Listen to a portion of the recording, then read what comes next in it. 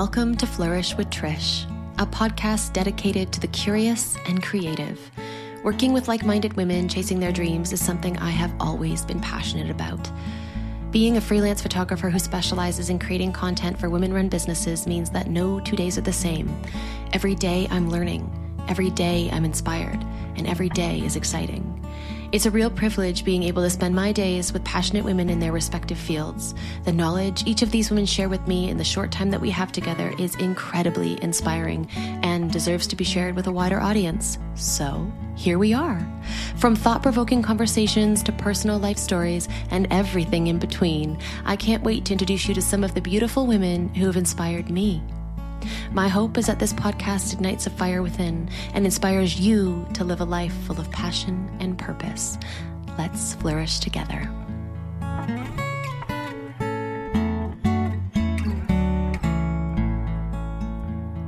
Hello. Wow. Here we are. I can't quite believe this is happening because what was once a dream only a couple months ago is now a reality. So welcome, and thank you so much for listening. I'm kicking off my first episode with my dear friend Alyson Slater, founder of Balanced Her. Balanced Her empowers women with the knowledge, tools, and support they need to embrace health and happiness as part of their daily lifestyle. Alyson is a qualified personal trainer with a specialism in pre- and postnatal fitness who has a passion for women's wellness. Alyson truly embodies everything her brand stands for. In fact, I've never met anyone more in alignment with their calling. She's the type of person who feels like sunshine, and she brings out the very best in everyone she meets. I've seen firsthand how Alyson is changing the lives of the women she works with every single day. Balanced Her is so much more than a workout. It's a community, a safe space. It's where friendships blossom and knowledge and wisdom is shared. So without further ado, let's dive right in. Well, I cannot tell you how excited I am to finally be saying, welcome to Flourish. This is such an exciting time for me. I have been working on this for quite some time secretly in the back, and I cannot tell you how excited I am to have my dear friend Alyson here to be at the birth of Flourish with me. It's blossoming. It's budding. You're here. It's exciting. Thank you so much. This means truly the world to me. I guess I just want to kind of start off by saying, so people can get to know you and know your journey and know who you are and what makes you who you are. Can you tell us a little bit about your story? I can. I'm Alyson, and I'm a mother of two. I'm 36, and I guess Balanced Her is my third baby, my third daughter, who isn't even a year old. Oh my gosh, that's right. In fact, I think it's a year to the day that you and I met, Trish. Oh my God. So it's our anniversary. It's our anniversary. Cheers to that. Cheers to that. I guess we're having the rosé later, right? Oh, yeah. Absolutely. That's crazy. A year. Yeah. Oh. Well, 10 months at the moment. It'll be a year at the end of June. Mm-hmm. So yeah, it's all very new, and I have slight imposter syndrome being here, I have to be honest. That's okay. I think we all do. I do too. I've never been here either. This is my first time having a podcast, so relax, chill. We're good. We're winging it. We're winging it. We're winging it together. So tell me about your story. How did you get here, to Hereford, starting Balanced Her? How did it happen?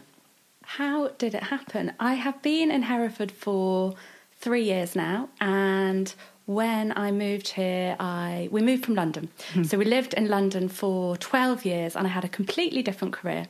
I was the director of events for an amazing company called By Word of Mouth, who I have a lot of love for. They are an events and party planning company in central London, and we would go into weird and wonderful places, royal palaces, homes, art galleries, museums, and put on parties after the public had left. And we put on these amazing parties, and then all the guests would go home, and we would scurry around cleaning up and leave as though nothing had happened. Oh my gosh. And that was my life. And it was, I did that for 12 years. I started my career in Kensington Palace and then worked for By Word of Mouth, and I loved it. But it wasn't very family friendly. Right. Okay. It was creative and wonderful, but it was wonderfully busy and hectic. And my partner Adam and I are both from the countryside and always knew that we wanted to move out of London. We had our first daughter, Margot, who's about to be 5, and we lived there for a couple of years with Margot. and made it work. We lived in a lovely little flat in Battersea and made all the sacrifices that you do. And at the time, it didn't feel like sacrifices. We used to have to bath her on the kitchen table because we didn't have a tub. Yeah. And park our car a million miles away because we didn't have on-street parking, and all those little things that we just do. You just did it as life. But it did feel like it got harder and harder, and working at weekends and in the evenings became harder, and we wanted to have another child. And just as I became pregnant, we moved out of London and we found our dream home in Hereford. We did what everybody says don't do, which is we moved for a house and not a location, and we genuinely knew nothing about Hereford, which sounds pretty stupid. You came here knowing nothing, having no friends. No, knew nobody, but we knew that we wanted a rural lifestyle, and we just fell in love with our home and our house and wanted to make it a home. So we came here, and I'd made my peace with leaving the events industry and knew that was what was going to happen. And actually, just as on the day that I handed in my notice, I signed myself up to a personal training qualification course because my job has always been such a big part of my identity, and I just needed to know that by leaving this career, I'd have something else to go to. Right. So I had great visions of me studying, so I signed up to this course, and then of course we moved house. I was pregnant with my second child. We moved here, relocated, didn't know anybody, threw ourselves into that relocation and meeting people, and I never actually started the course. And just as we were leaving, the company that I was working for offered me a remote position. It was part-time, but it was remote, and that was great. It was something I was familiar with and would bring in some money, which I'd kind of thought wasn't going to happen. Anyway, safe to say, the course was put to the wayside, and it did have an expiry date. And, okay, well, that's kind of a blessing. It was. But then I got more and more pregnant, and for some reason I just couldn't do the studying. I couldn't find the time in between everything else that was going on, and I gave myself such a hard time about it at the time. And looking back, it was such a big deal relocating to somewhere we didn't know and leaving my career, being pregnant for a second time. Yeah, I mean, actually probably quite normal. Anyway, didn't do it. And we then had our second little girl, Clemmy, and we then went into lockdown. Right. And well, we all can relate. We can. And we went into lockdown, and very sadly, I was made redundant because I was working freelance for By Word of Mouth, and the events industry suffered hugely. And so that job ended, and all of a sudden, I had no role in life other than being a mum. And I hadn't realised what a huge part of my identity my job had been. Yeah. And I found it really, really hard. And don't get me wrong, I love spending time with my children.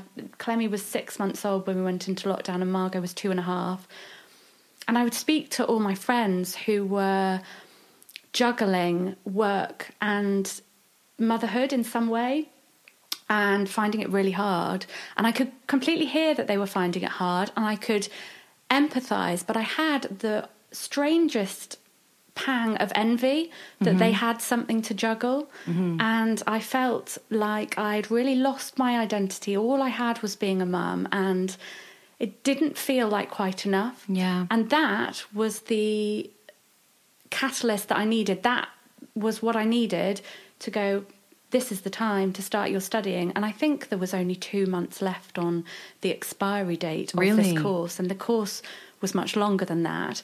And I gave them a call, explained my circumstances, and they kindly extended it. Wow. But only by 6 months. So that gave me the realistic time frame I needed, but also the push I needed to focus and get it done. So literally, like, rejection was redirection. Yeah. It was the push that you needed in order to literally take that next step. Yeah, it was. And that is how I started, and that was my qualification. And at that point, Balanced Her didn't exist. Okay. All I knew was that I wanted to be a personal trainer, and I felt very passionately that I wanted to work with women, and that I wanted to study for my level 3 qualification, which is the sort of general personal training qualification you need to work one-to-one with clients. But I also knew that I wanted to do a further qualification and work in pre- and postnatal fitness, because I think it's something that is certainly lacking in this area, and very much needed. I think there's a lot of fear around exercising when you're pregnant or after you've given birth.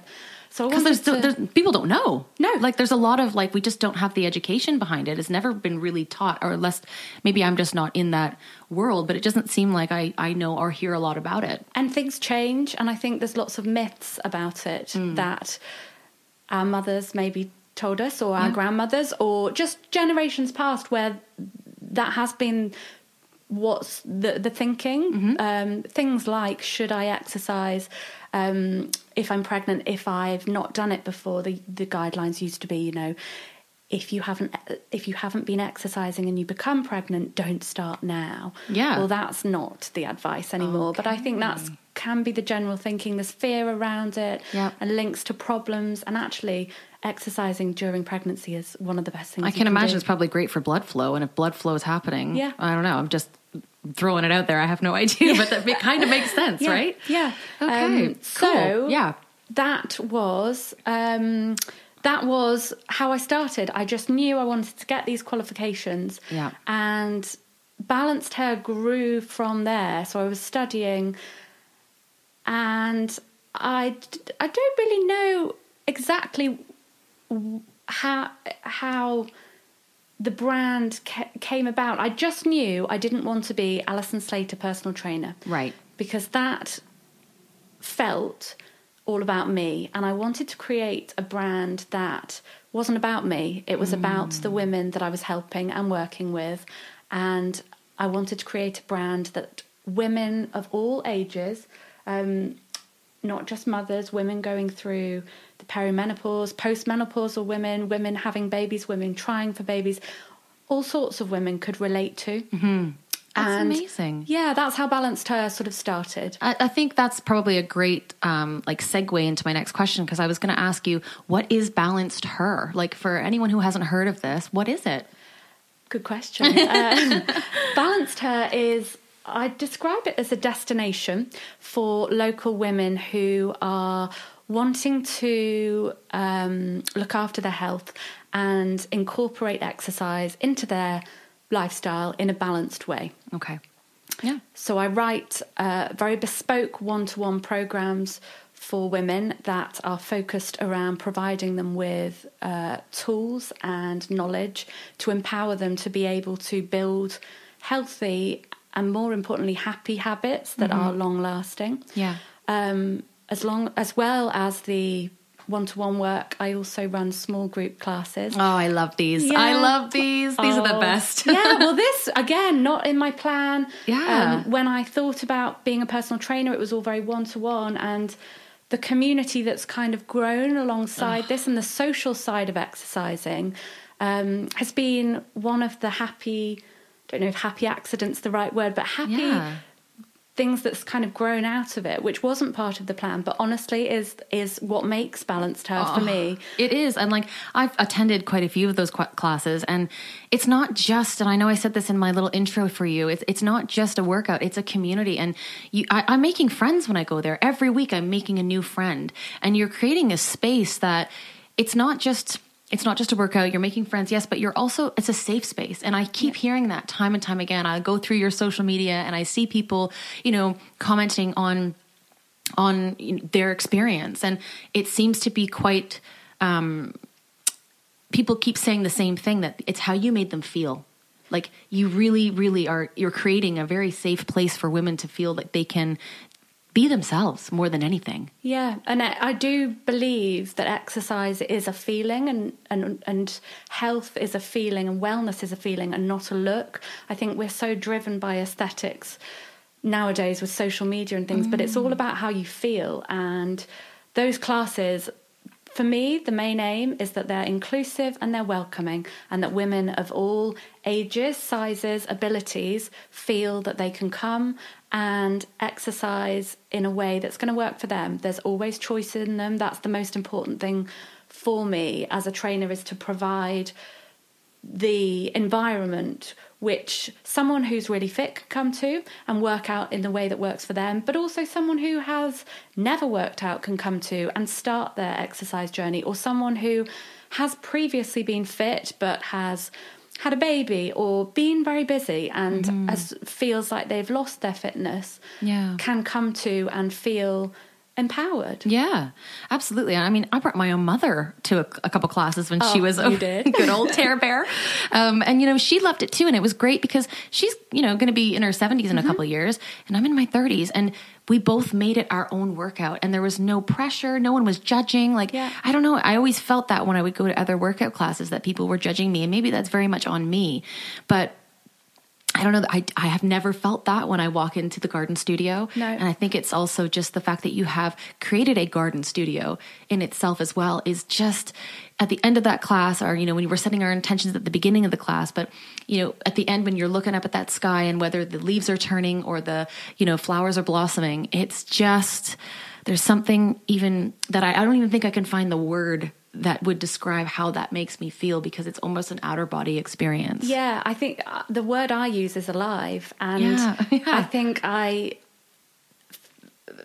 fitness, in terms of how I think about it, is very holistic.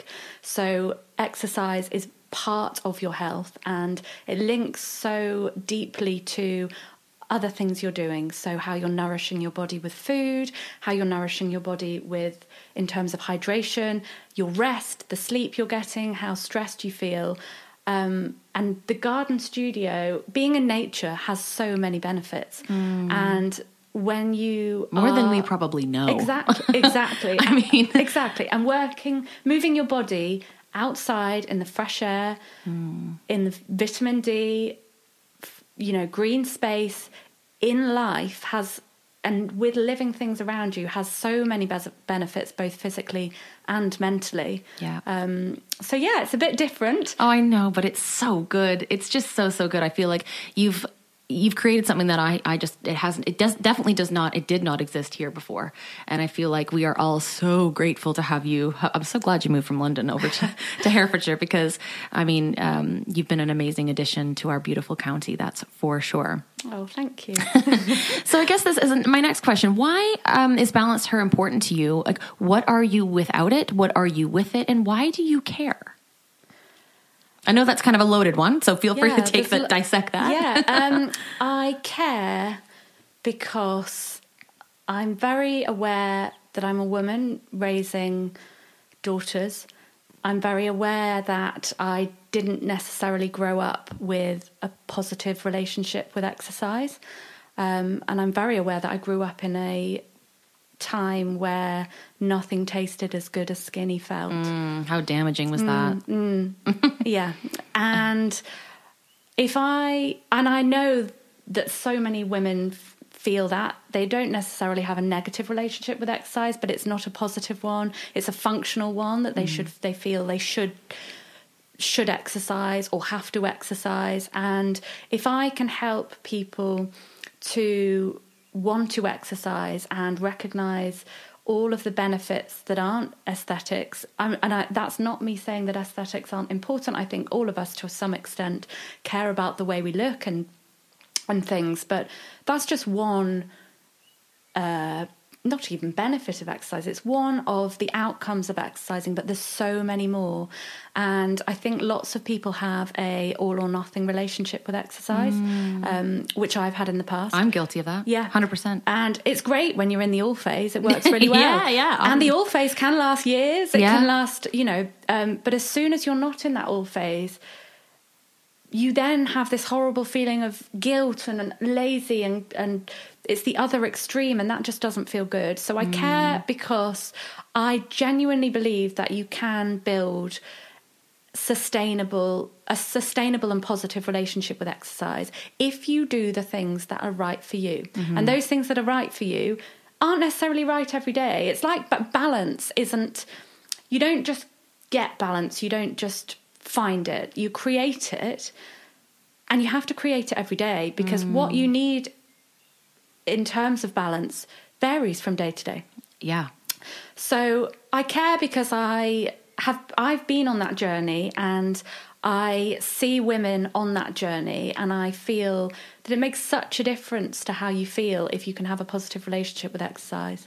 Absolutely. And I want to help people to do that. Yeah. And to think differently, to reframe exercise, and do it because they want to, not because they feel they have to. Mm-hmm.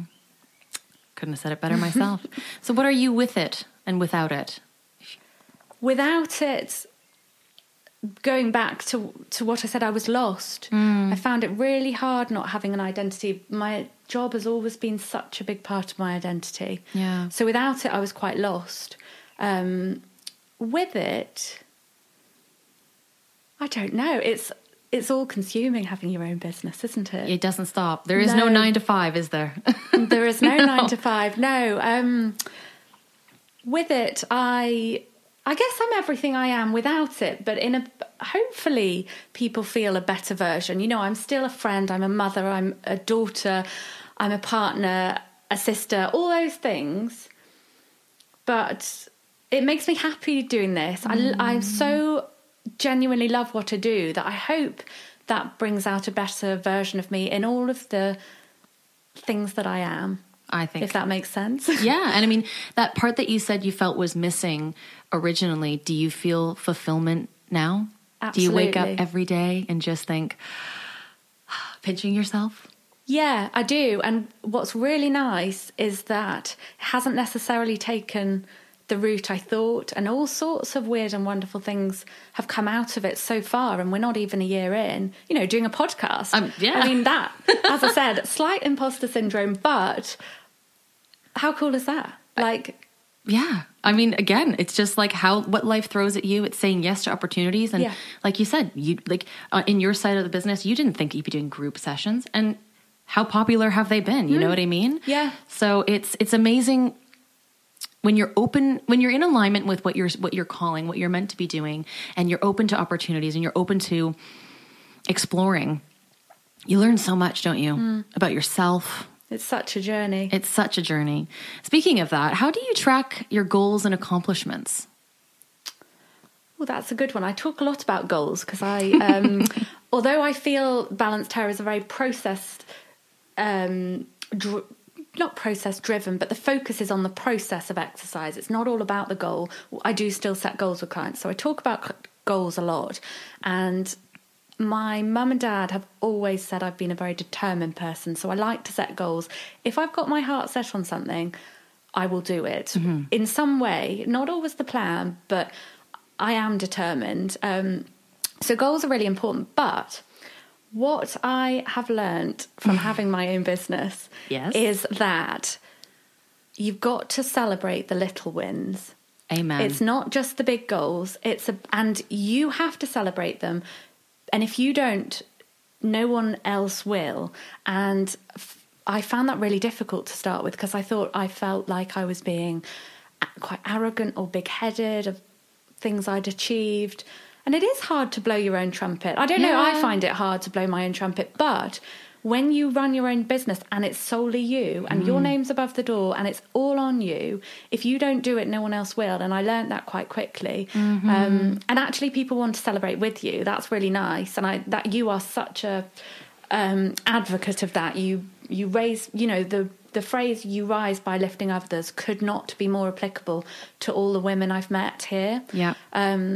So that's one thing I learned. The other thing is it's about these small wins. And when I launched, I didn't at no means think that my business was going to be an overnight success when I launched. But I thought that because it had all been in my head for such a long time and felt like a long time coming with all the studying I'd done, and then all of the behind the scenes work in terms of creating a brand and what I wanted that to be and all of that. By the time I then, you know, our photography session, by the time I then launched, I assumed, quite naively probably, that people would just get it.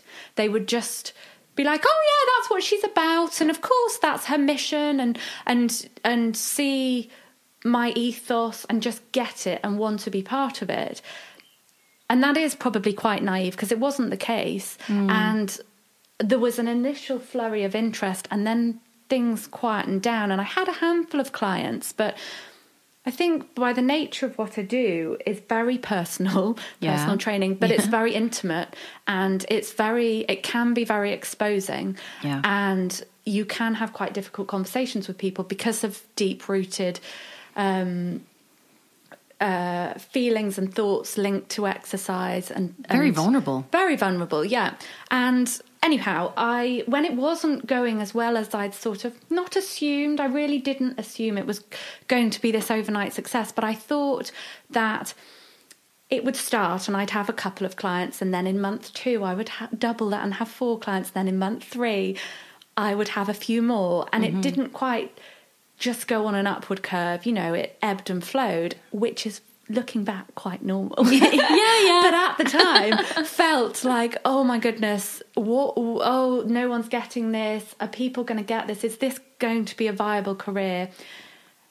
And getting back to the point, no, I found myself in quite a negative place in 1 week, and I spoke to a friend who suggested that I write down every achievement, and it was every tiny achievement. And when I say tiny, I mean teeny. So it wasn't just celebrating when I confirmed a client. It was celebrating if someone clicked on my website, or if I got a new follower on social media, or if you've got to remember, or I have to remember and remind myself that not only was the brand and Balanced Her brand new, but actually training people was also brand new. Yeah. So you were an imposter in so many different places, because you'd never been there in so many, in so many ways. Yeah. So buying a new piece of kit and teaching a client how to work with that piece of kit, I would add onto that list. If somebody contacted me, it was all the teeny little wins, and I would note them down. And on a Friday, and I still do this, I have a Friday to-do list, which is what I'm going to do next week. But I also have a Friday woohoo list. And a woohoo list. And you list every little thing, and it can be as small as you like. And you list those things, and you think, this week I've done this. That's what I've achieved. A woohoo list. A Friday woohoo list. I need to write this down. I'm going to have a woohoo list from going on, because that's what a great way to actually, because we forget, don't we? Life happens and we forget the little things that have happened, and they can be, it doesn't have to be the big ones. The big ones are great, but the small ones are what make the big things happen. Yeah. And they might not feel big. They might feel really small at the time, but you don't know where they're going to lead. I probably on my to-do list a year ago wrote that I'd contacted Trish Henderson and set up a meeting, and that was like, I'd done that, and then the next week it would have been met Trish Henderson and had a meeting, and a year ago today, and that would have been on my woohoo list, because it was things I had actioned that were driving my business forward, and they felt like little things at the time, but now we've been working together for a whole year, and so many exciting projects have happened, and so many more are coming. Ooh, I know. So those things that feel little at the time can lead to something big. So if you track those, then it's nice to look back on as well. I know. I don't know about you, but even on a day to day, like if I've got my little to-do list, which I do, because I have to do it for my own sanity. But if I've done something that wasn't on that list, I add it to the list just so I can cross it off. Just to strike it off. Yeah. Absolutely. You do that too? I do that too. Okay, so I'm not alone. Or I'll start my list with a load of things I've already done. Yeah. Just start it with 3 things I've already done. Tick, tick, tick. That's a good one too. I also too, sometimes I have things on my list, and I know I'm going off on a tangent here, but I always action the ones I don't like to do most. Do you? Yeah, I do. Ooh. Because I reward myself with the good after. I'm like, I really don't want to do X, Y, and Z. Income taxes. Well, it has to be done. Otherwise I'm going to be behind bars. But also there's things that I don't necessarily love to do. So I'll do them first. And then I'm like, yes, I get to edit the photos from the photo shoot that I did last week. And that's a reward to me. So I celebrate that little mini dance that I do in my office, because I think that it's just like training your brain and having those little things that you can, I don't know, motivate you. Because when you are all alone doing this, you do not have someone to pump your tires. You do not have someone to bounce ideas off of. So it's like literally constant solitude, and you have to be there. You have to be the person to like kick your own butt. You do. Don't you? So I guess how do you overcome the days when you don't feel enough? Because we all have that, especially as women running our own businesses. Like I just mentioned, we don't have our colleagues to bounce ideas off of and to lift us up if we're not really feeling our best selves, or we're stumbling for ideas, or we're lacking the creativity, because it ebbs and flows, it comes, it goes.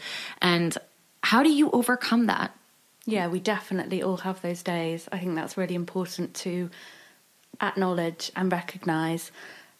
And those days can be really hard. But they are normal, and you can't have the ups, can you, without the downs. I would say that I make sure I surround myself with the right people, and I do that professionally and personally. I am so lucky in that every single woman that I teach at the moment and have taught this year, I really like, which is lovely. And I can chat to them, and they make me feel like I'm doing a good job. They don't necessarily say it, but just seeing them progressing and enjoying working out and coming back. It's the ones who come back. It's lovely when people pump your tires on social media and message you saying how great you are. But some of my clients, they don't do that. I never hear from them, but they come back every week. Yeah. And that says it all. Yeah. So I surround myself, my clients help me, hopefully as much as I help them.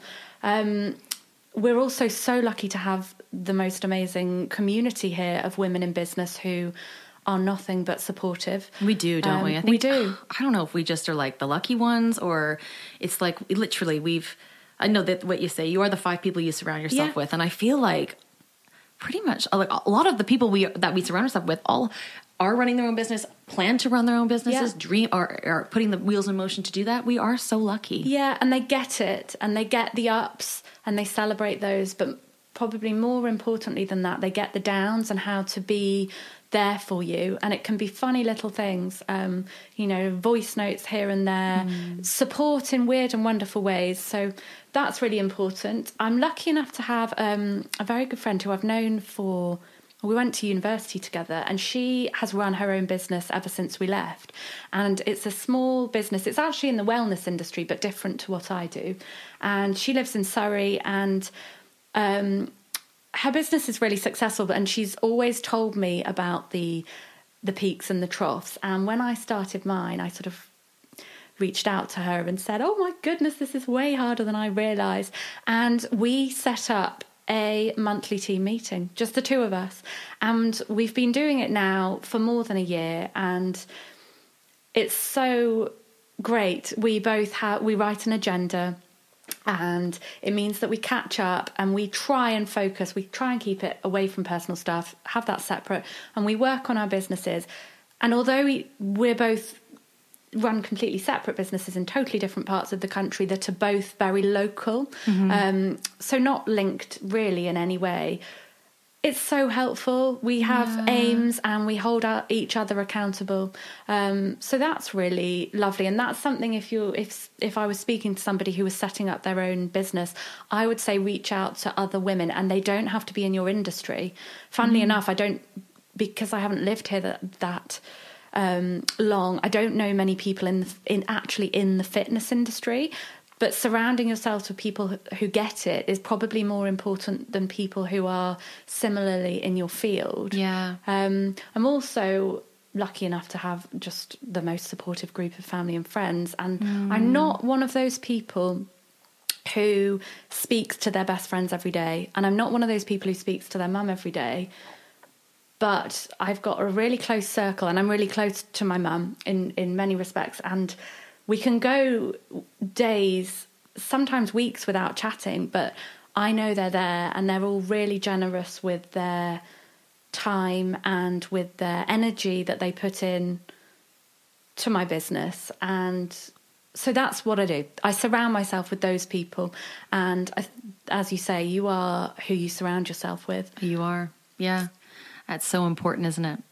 So on the whole positive mindset topic, how do you encourage a positive mindset and help people override the negative connotations that they have with exercise?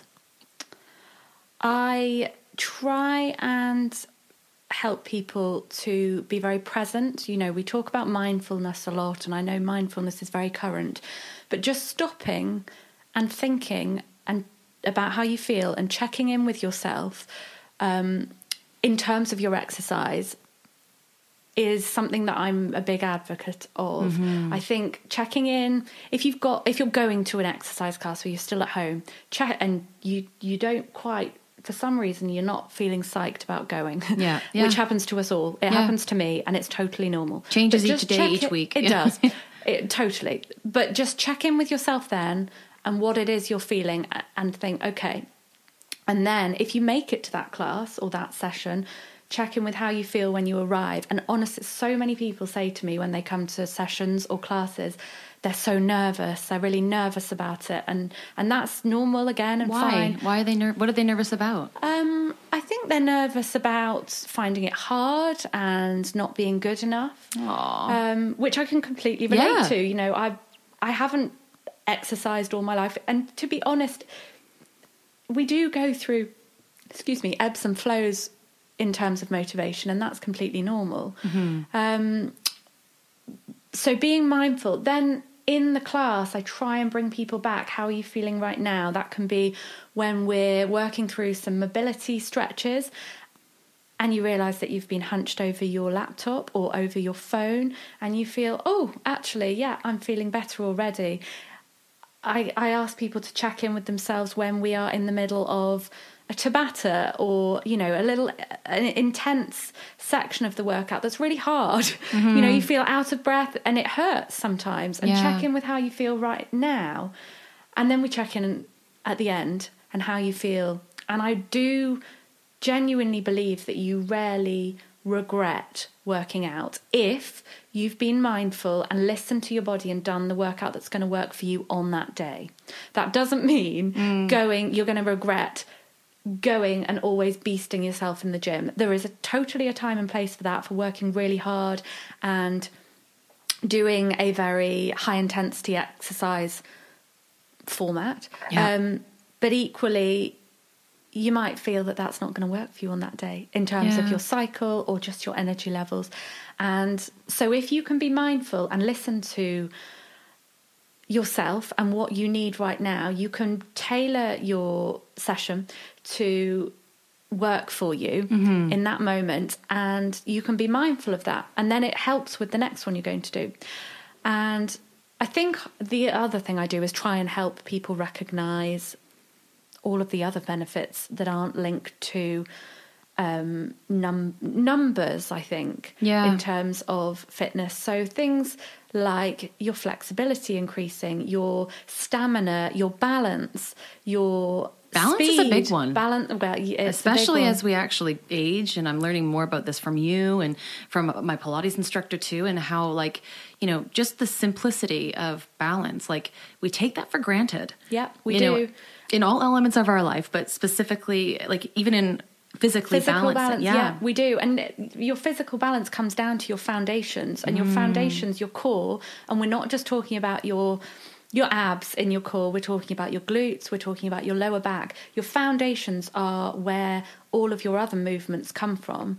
And creating strong foundations is what's going to keep us going in as we age and in later life. They're what's going to prevent the trips, the slips, the falls, which probably at the moment might feel like they're far away to us, but they'll be here before we know it. Yeah. And I think if we can put that preventative measure in place now, you know, our future self will ultimately thank us, won't it? Absolutely. So you kind of mentioned something about the numbers. And I know that I've joined many gyms in my life, and the first thing, and I've had PTs, and the first thing that they do is they get you to step on the scale and they do your measurements and, you know, they write them all down. And that just seems like a very normal thing that PTs or gyms do. that's always been the way, what I've known. And I think many of us can relate to that. So with Balanced Her and with everything that you are you anti losing weight? Do you use scales? What's your approach?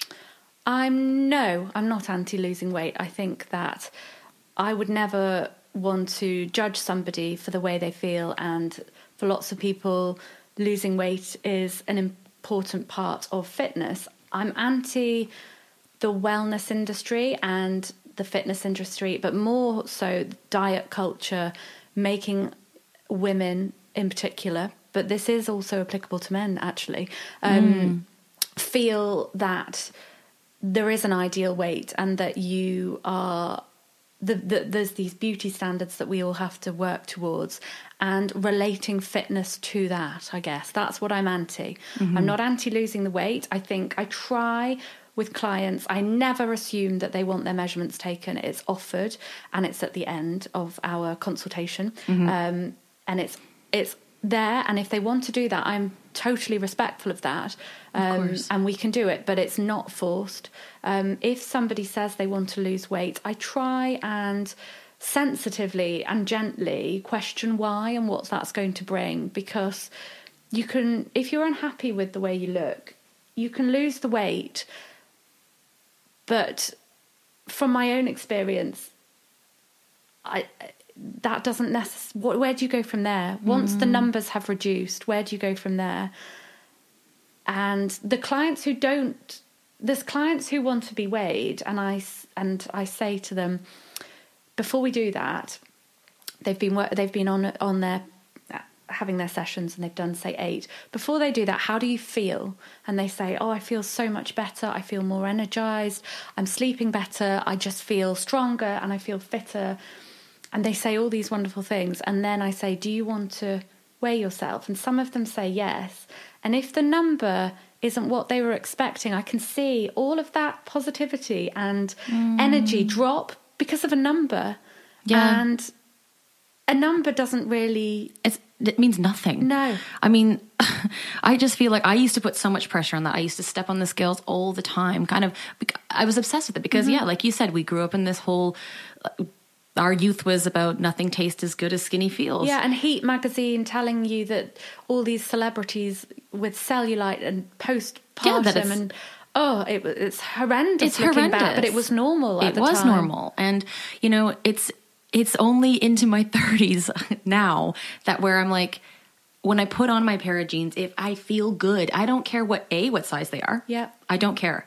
And I don't care how much I weigh, because ultimately it's how I feel when I'm in it. If I feel like my best version of myself, whatever the weight is, whatever the size jean is, it doesn't matter. Yeah.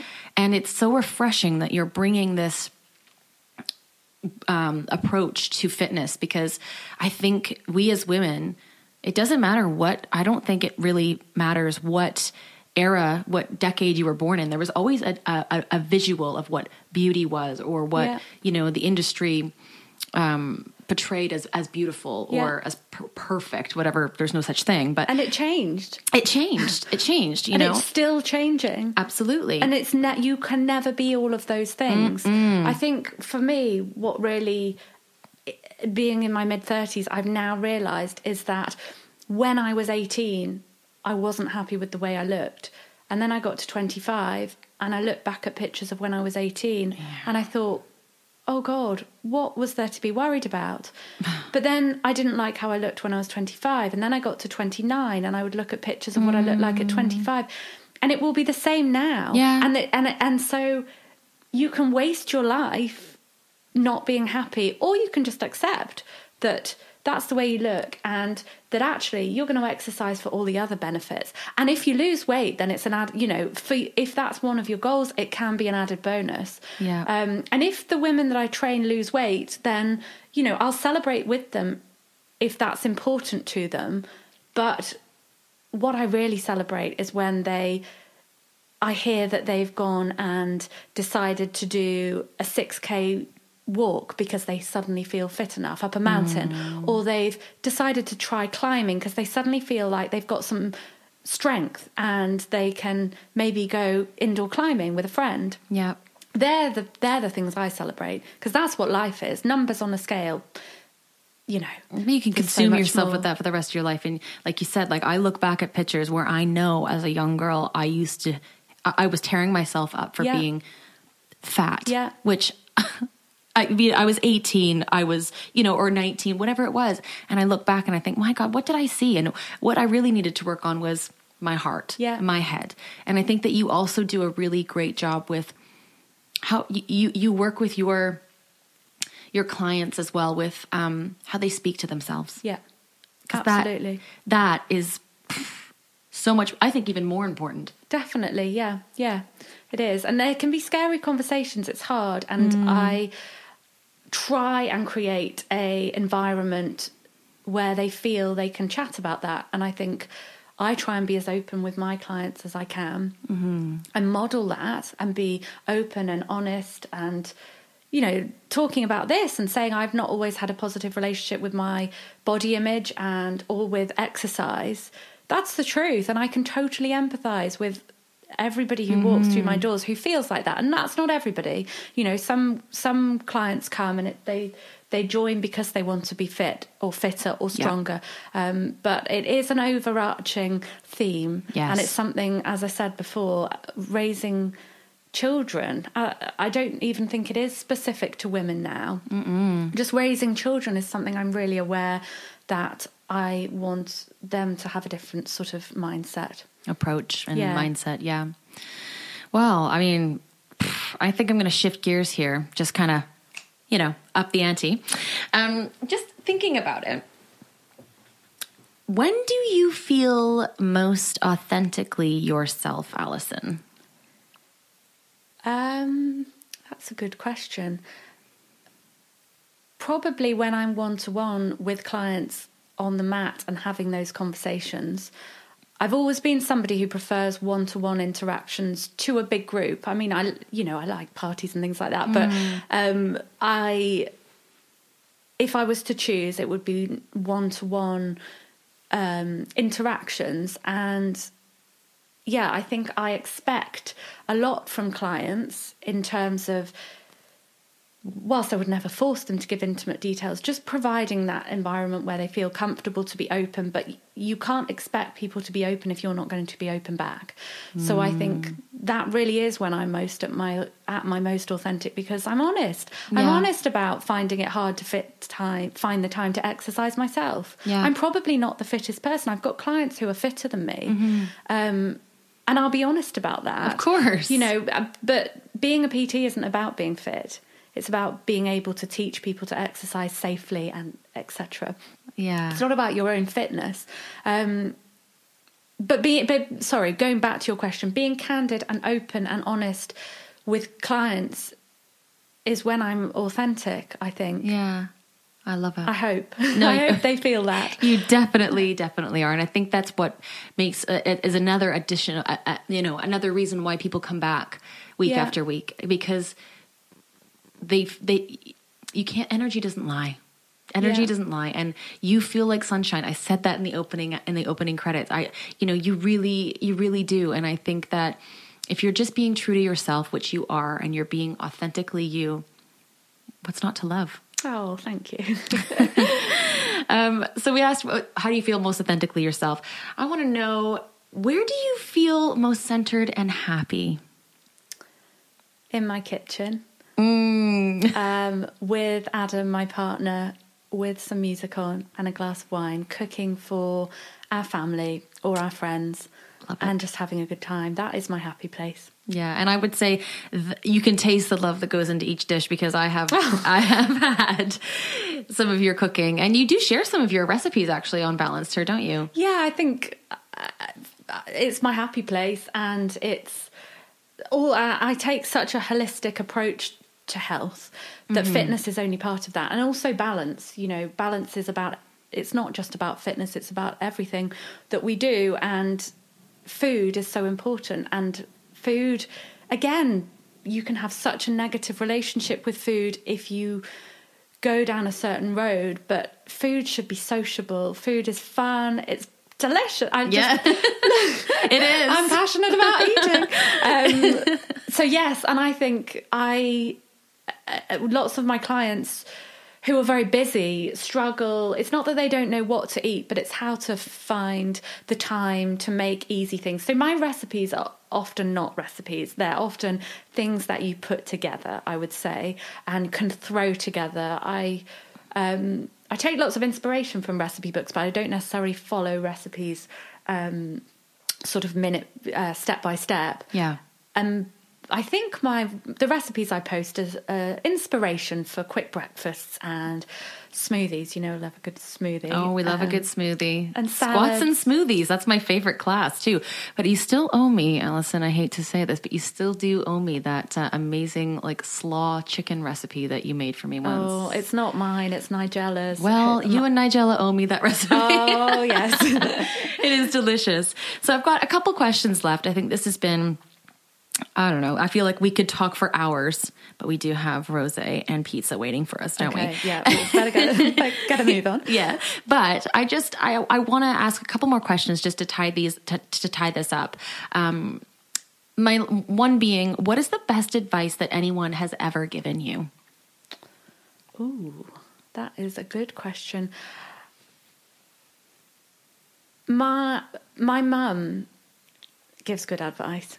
Mm-hmm. And when I was 14 or 15, I guess, she gave me some advice, which I think probably in the moment was just what she thought of, you know, mm-hmm. to calm me down.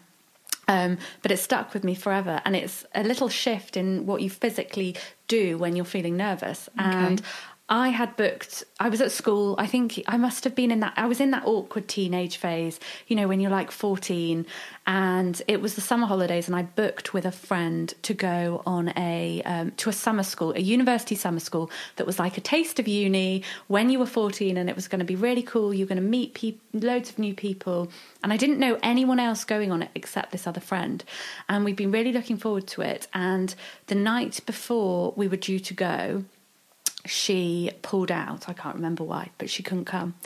And I was really scared. Yeah. I was really nervous about going to something all on my own, a big group of people who I'd never met before, out of my comfort zone. It was out of the little town in Yorkshire that we lived in. And my mum could obviously see that. And I wouldn't say my mum's a big pep talker. And she just kind of calmly drove me there. We hadn't really talked about it. But just before I got out of the car, she said, "Right, Al, you are going to put your shoulders down, your head up, you're going to take a deep breath, and you're going to go in there and get them." Oh, this makes me feel emotional. She said this to me when I was 14. It's 22 years ago. And honestly, every time that I feel nervous about something, that's what I do. And it's that tiny little shift in your posture, and it's shoulders down, head up, take that deep breath and go and get them and show them who you are. And I did it, and I had the best time ever. That's why it was such good advice, because I just did it, and it's obviously stuck with me. You're going to make me cry. But yes, probably that.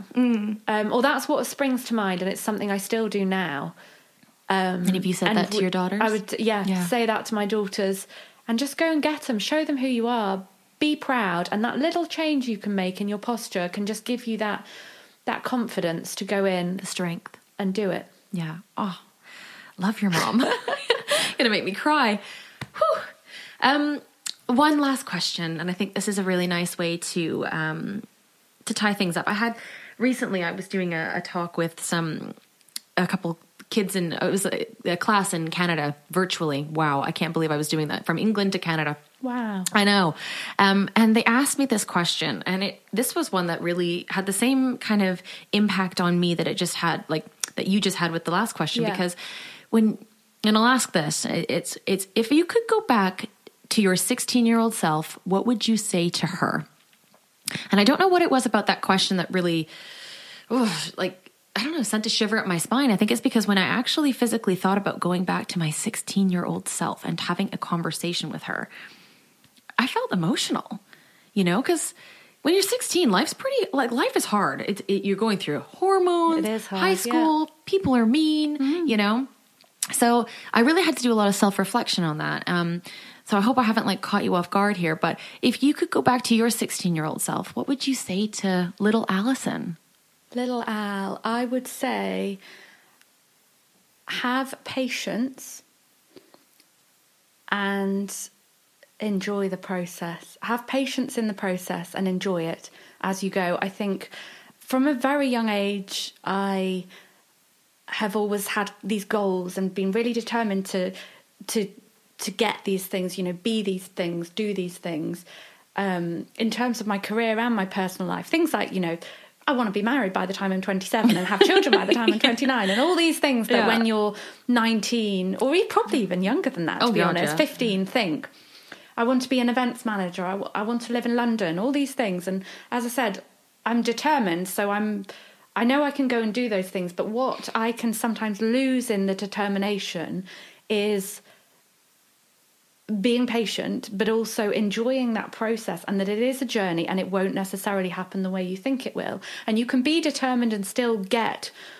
the end result, but the end result might be even better because you've been on that journey. And if you're patient with that, all these amazing things happen. But you can't rush it. And hindsight's, you know, is wonderful, but we don't have that. Or we do have it, but, you know, you can't go back. So just being patient and enjoying the process. Yeah. Oh, wow. That's good. And I think we all, I have to take a piece of that too, because sometimes when you're in the thick of it and you're in the middle of something that you don't necessarily, didn't go to plan. Yeah. It can be really hard when you feel like you can't see the light at the end of the tunnel, but actually it's like knowing that the universe has your back and actually it's directing you to where you're meant to be. Yeah. And it might take a while, or it might take a different road.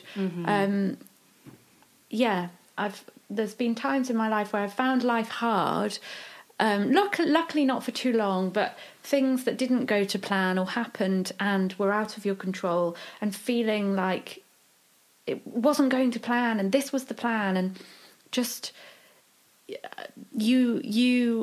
you're not stuck where you are. You know, if you don't like where you are, move. You are not a tree. That is another piece of advice someone once said to me. You are in control, but equally, don't be so focused on that goal that you miss the journey.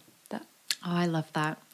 Well, I feel like that's the best way to tie this up, and I'm going to get emotional now. I can't believe that this is the first Flourish podcast. Not gonna lie. I'm so proud of myself for this, but I'm also just so grateful for you to believe in me, to allow this to come on my little platform and be a part of my journey, because, you know, like we said earlier, you are the 5 people you surround yourself with, and you are always encouraging me and inspiring me, and I'm forever grateful for our friendship and for you. So I'm thank back you. Back at you. Thank you, Alyson.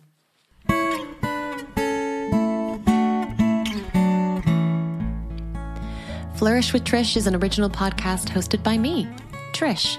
It's produced by my father, Richard Johnson, from his home studio in Ontario, Canada. The music was also composed and produced by my incredibly talented dad, who, like my mom, has always encouraged me to follow my dreams. Thanks, Mom and Dad.